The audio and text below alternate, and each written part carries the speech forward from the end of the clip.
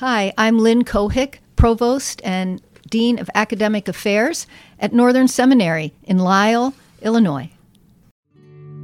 Hi, everybody, and welcome to the Stone Chapel, a podcast of the staff and friends of the Lanier Theological Library in Houston, Texas.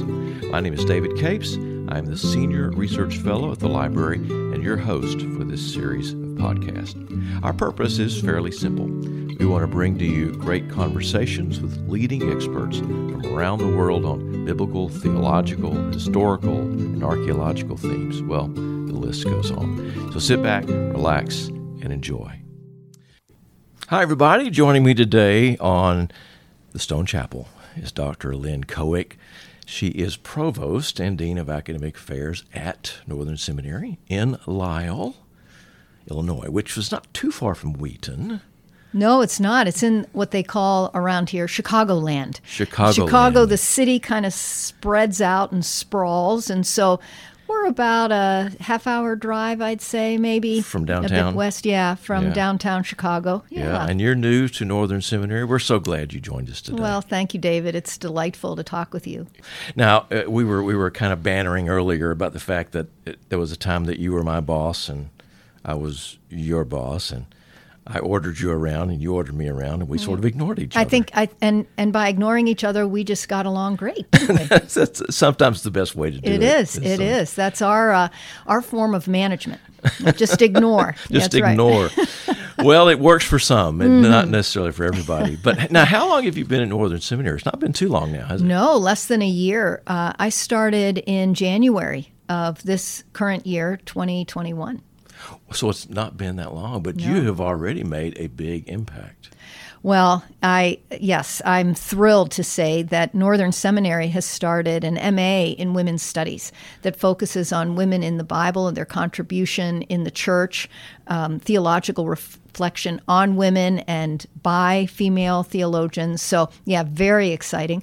We've also launched a Center for Women in Leadership here at Northern Seminary that does a lot with meeting the needs that women in ministry have, women who are leading in churches and in their neighborhoods and in their jobs and wherever the Lord has put them, and trying to give them resources, networking, encouragement.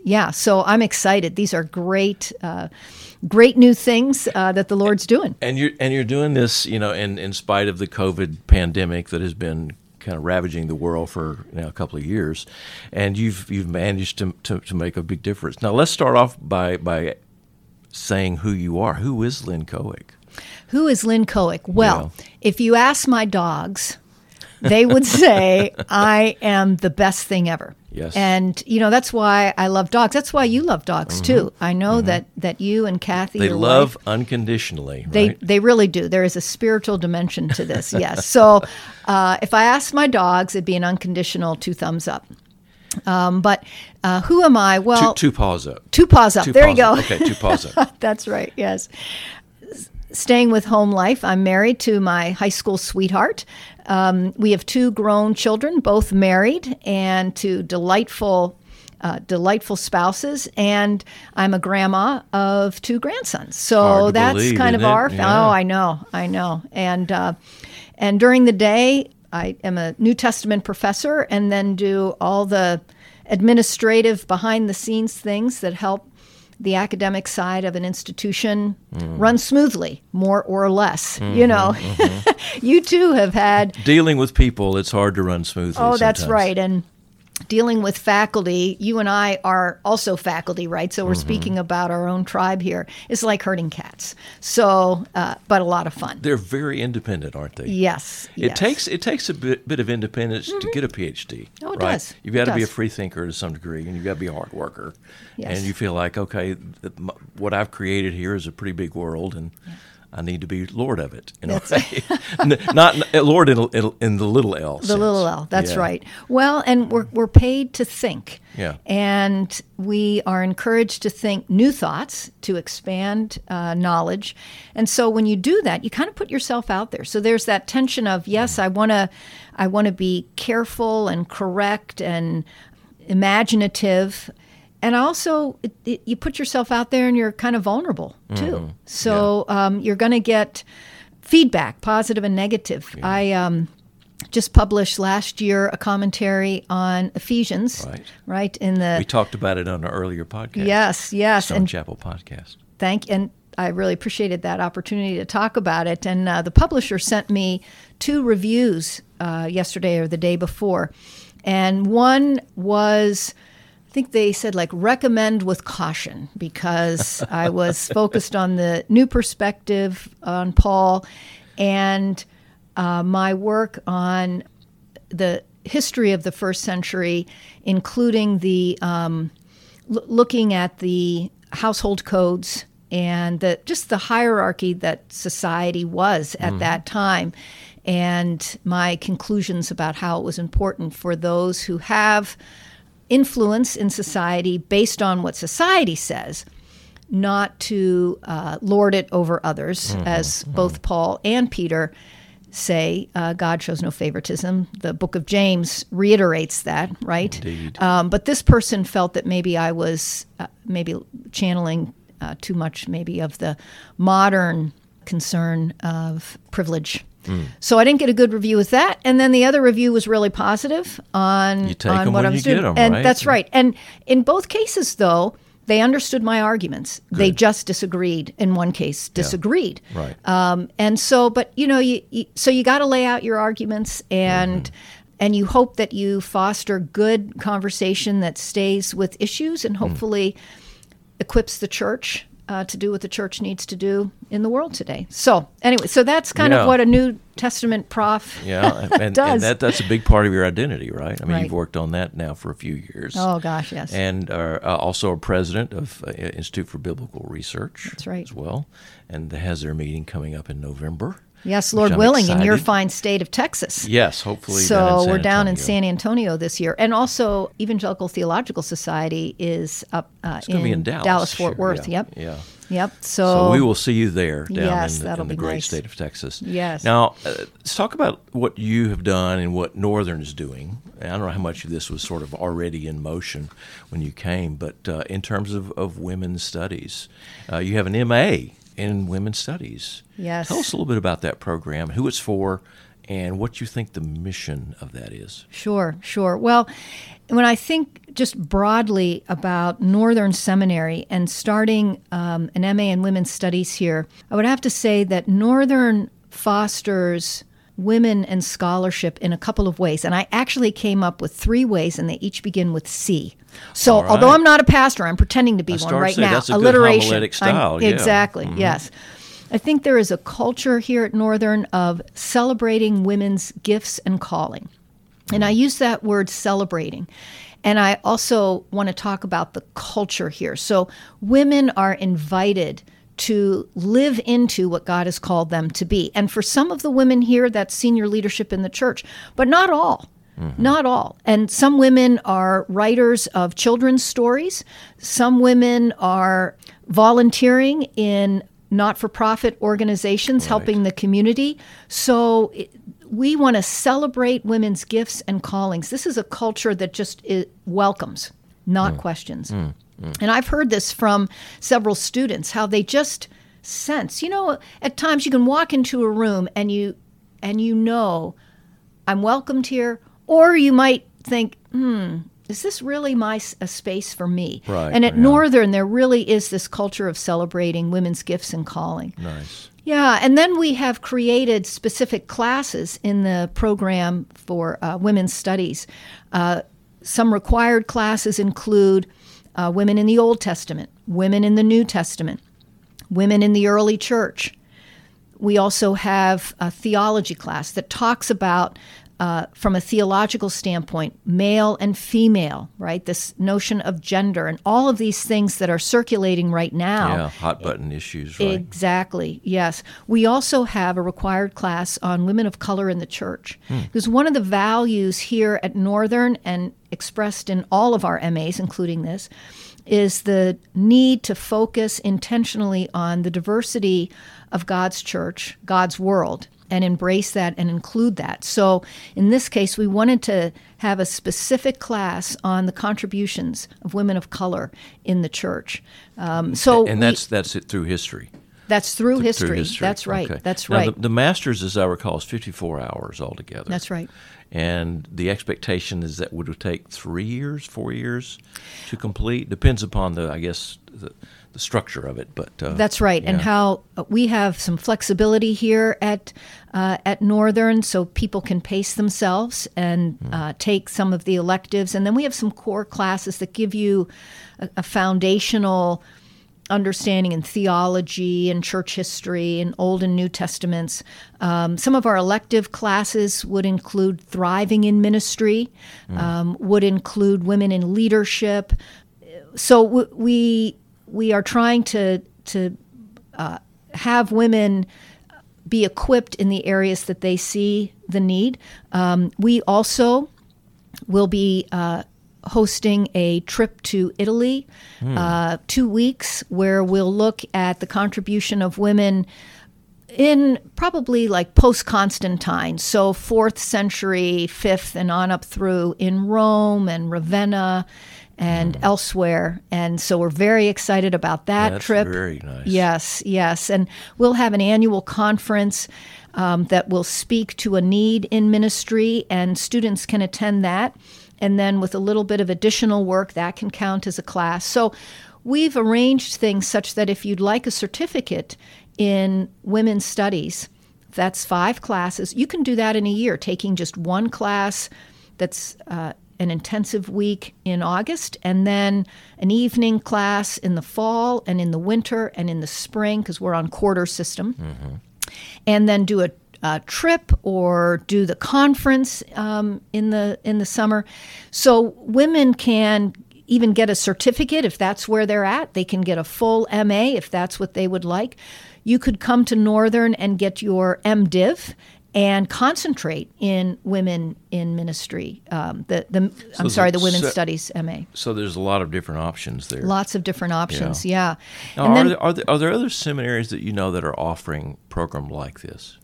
Not in an environment that celebrates women's gifts and callings up through senior leadership in the church. There are institutions that have women's programs, but their understanding of where women best fit in ministry within the church is different from what Northern would hold. Yeah. Okay.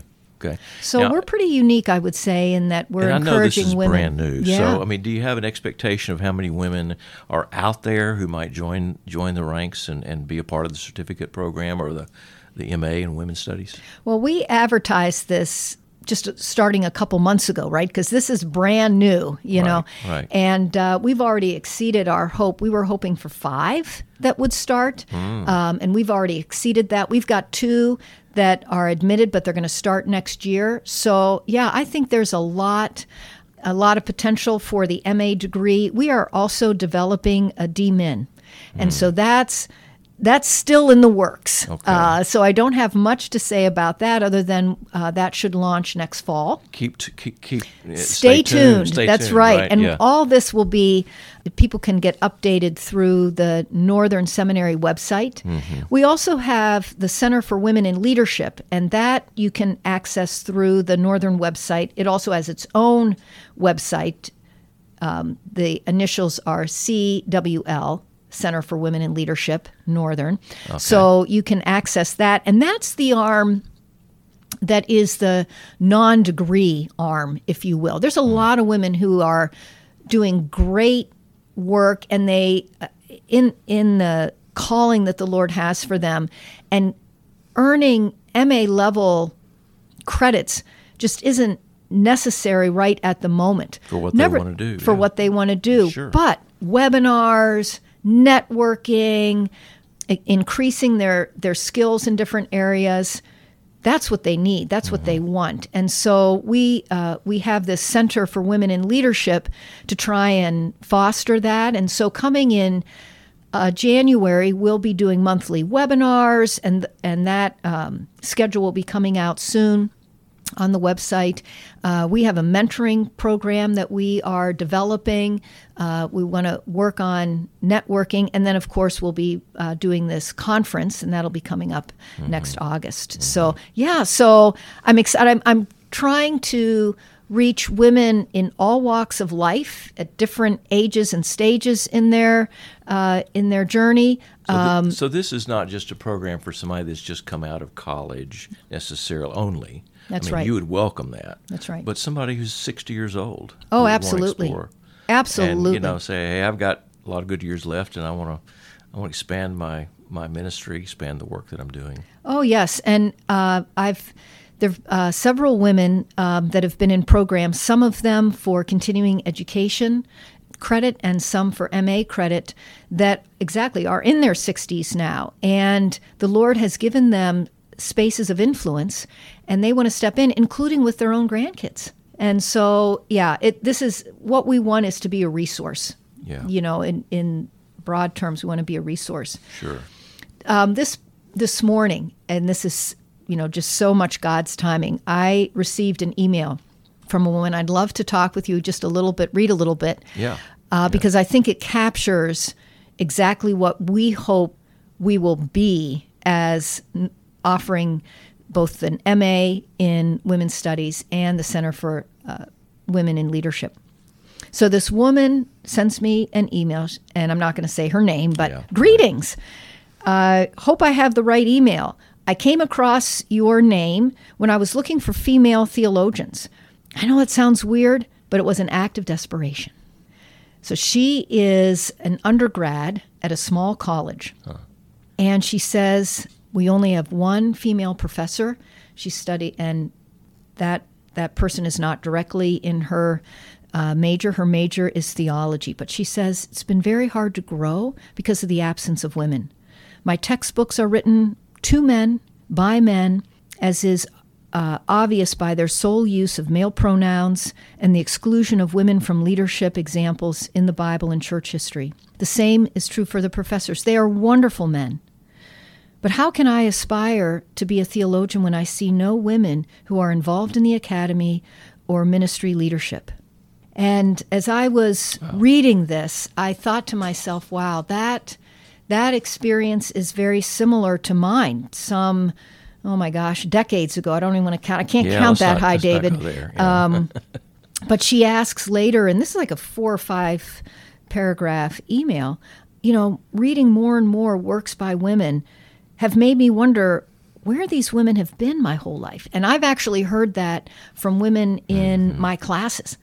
Why didn't I know about these women that are in the Bible and in church history?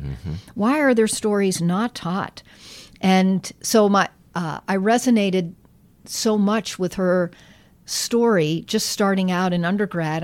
I recall when I was starting graduate school, so I just finished undergrad, and I went straight into my PhD. And I was riding up on the train. I lived in Harrisburg, Pennsylvania, and I went up the line to Philadelphia for my classes.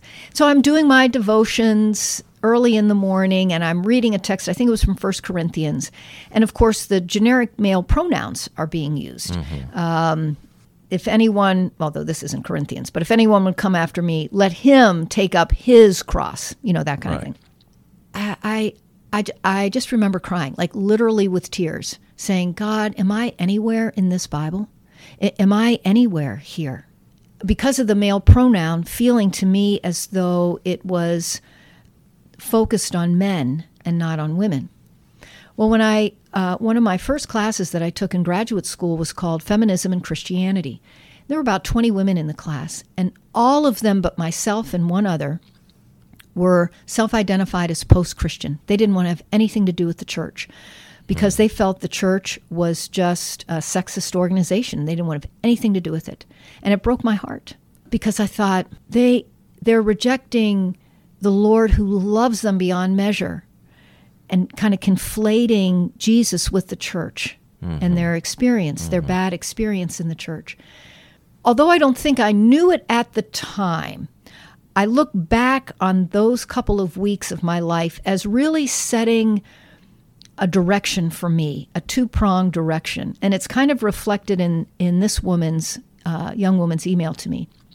First, I really want the wider world to know that God loves women and that Jesus is for them, and that as much as the church, your particular experience in the church may have been horrific, and we all know stories of that, don't give up on Jesus, you know? Yeah. And so part of my hope has been to create churches that are welcoming and celebrating of women.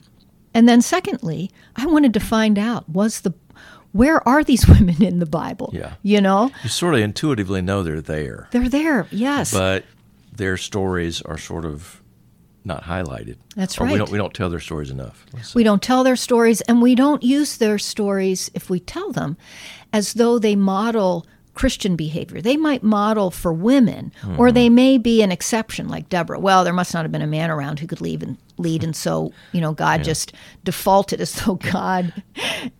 Well, anyway, it says something about your view of God that that he'd have to pick second best. So anyway, there's just not a sense in which there are female disciples modeling appropriate, faithful behavior for both men and women in the Bible. But we often don't. Women are stylized in highly sexualized ways or only familial ways, and we just don't often think of them as showing us how to live. As you were reading that email, I remember hearing, I think it was a black preacher say one time, if you can't see it, you won't be it. Oh, that's good. Which is a great of line. If you can't see it, and in her case, she couldn't really see with the models that she had that women had a place in teaching theology. That's right. Being a theologian. So for those who in our network who are going to be listening to this, who say, wait a minute, this is going too far. Or for those, let's stick with that for right now. This is going too far because I've never been in a church like that. I've never, seems like it flies in the face of some clear biblical teaching. How do you address that? Well, a couple of ways. First, I do acknowledge, as anyone, has to, the church has disagreed on various things that we also hold dear. Not all churches do communion the same way. Right. We're all reading the same Bible. We're trying faithfully to live out how we should do this in remembrance of me, but we do it differently. Do it. Yeah. Yep. And the same with church organization. You got Presbyterians, you got Congregationalists, you got Independents, you got lots of things, hierarchies. That's right. Going in there. And again, baptism, we do baptism differently. Very differently, but we know we're supposed to, right? So I recognize that when we look at certain texts that talk about how we should live faithfully and organize our communities faithfully, we're going to have differences. We always do. Where I want to shine a spotlight is when sexism is the underlying rationale for the exegesis. So, for example, if someone would say, I don't think women should lead, and they follow that with, because as we know, women are more gullible. So that's actually said, and that's sexist, because that isn't anywhere as a blanket statement about all women for all time. And God never says, he never says that. Right. So I think we have to be careful that if we're going to as we faithfully try to interpret Scripture, it's important for us not to slide into sexism in our rationale. And sometimes that becomes the assumption before. Bultmann would say the pre-understanding, our pre-understanding before we even get to the text. That's exactly right. We're looking for that text to sort of confirm what we already hold to be true. Yes. And I have thought for a long time now that what is sometimes called, or often called, the women's issue is really a men's issue. Because if you are understanding leadership and authority in ways where you are over others in that way, then it can be, and you've also constructed what it means to be masculine and what are feminine traits, then often your idea of leadership can't include in any way what what we've called, quote unquote, feminine traits. But when you look at how Jesus leads and what he says about leadership, that you are to serve. The first will be last. Right, like that is a promise. Yeah. And the other promise is or the last threat. will be It could first. be a Well, threat. exactly. It could be a threat. Exactly, yes. Make yourself first and watch what happens. Right. Yes. And so over and over again in Scripture, we see modeled a vulnerability. We see it a lot in Paul's letters, his own willingness to try and serve those who, and he pours out his heart a lot in 2 Corinthians, and in Galatians. What has happened? I thought we were close. We're not anymore. So this relational piece, the service piece, those are characteristics that we in our culture today often associate with women, which means women may, in particular cases, really be superb leaders. So that would be one other thing I would say. And then finally, I would say, look at what Paul and Jesus do. So oftentimes, where you start predetermines where you'll end up. Yeah. And if you have a single verse, such as 1 Timothy chapter 2, 11 through 15 is often that flashpoint. And you start there, but you don't reckon with the fact that Paul talked about Andronicus and Junia, the husband and wife or brother-sister team who were apostles, or you don't think of Phoebe, or you don't think of Prisca, who's a co-worker also of Paul and who taught Apollos. If you are not thinking of Euodia and Syntyche from Philippians chapter 4, Paul's co-workers, these are women that he worked with, that they taught. We know they taught. Phoebe read the letter and interpreted the letter of Romans. So they are doing these things. And, I think most listening to this podcast would assume that Paul is consistent, right? Yeah. And so he wouldn't, on the one hand, praise Priscilla, and on the other hand, condemn everything that she's doing. Right.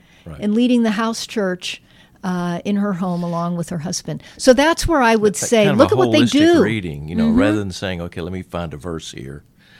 More of a holistic reading of what Paul is up to. Because and doing. That's right. Because they would have seen, Timothy would have seen what Paul did, right? He worked alongside him, and so he worked alongside other women. So there's, it'd be fun to unpack 1 Timothy 2. We don't have time to do that, but there are ways to unpack that make it understandable, both men and women there in Ephesus, because you can see it in chapter 1 of 1 Timothy, that men were also really getting the gospel wrong. And Paul critiques them, and there are ways you can critique men and encourage them to learn better. But for women, there's a different action plan they had to put in place, in part because pagans just did not have mechanisms to teach religious thought to women, not like the synagogue. Paul's used to the synagogue, right? Exactly. Every week the scripture's read. You've got the festivals that reinforce scripture at different times of the year, Sabbath meals where there's going to be. So it's just ingrained in men and women, Jewish men and women. They grow up knowing scripture. But not these pagans these Gentiles who now have left paganism and are in the church. Well, how do you teach women? The Gentile culture didn't have the mechanisms that the synagogue did. So that's why Paul says to Timothy, they have to learn. You got to teach them. There's more going on in that. But there's a lot going on. Yeah. Well, as we kind of close out here, if anybody's interested in knowing more about what Northern is doing, both with the MA in Women's Studies and the Center for Women in Leadership, what's the best way to do that? Well, I would encourage them to go to those websites that we have. Check out the Northern Seminary website. Which is seminary.edu. I know. We lucked out on that. You lucked out on it. I mean, it's not Northern Seminary, but it's seminary, just one word, seminary.edu. Yeah, it's awesome. And, we offer our classes in a hybrid format. So, I know that the Stone Chapel is there with the phenomenal Lanier Library there in the great state maybe soon to be country of Texas, right? Independent that's right. country, yes. Yep. Yeah. And no one needs to leave. If you can take your whole MA right from your home, because we offer synchronous online classes. So you can be in real time with the professors, but you don't have to rearrange your entire life to do that. So that's seminary.edu. Yeah, Northern Seminary. And you know what? They can email me. Just send me an email, like this undergrad student just out of the blue emailing me. And let's start a conversation. Well, Mark always says, if you send me an email, I will respond. And he gets about 300 a day. So. Okay, well, I'm not in that league, not even close, but I will respond. He will respond. Yeah, well, Dr. Lynn Cohick, thanks for being with us today and here on the Stone Chapel. Well, thank you, David. It's delightful to chat with you. Thanks to Brent Johnson and Janet Seifert for editing these podcasts. Thanks as well to Phil Keggy for our music. These podcasts are made possible by the generosity of Mark and Becky Lanier and the Lanier Theological Library Foundation. If you have questions, comments, or would just like to be in touch, please email us at podcast@lanierlibrary.org. Lanier is Lanier. Thanks for listening.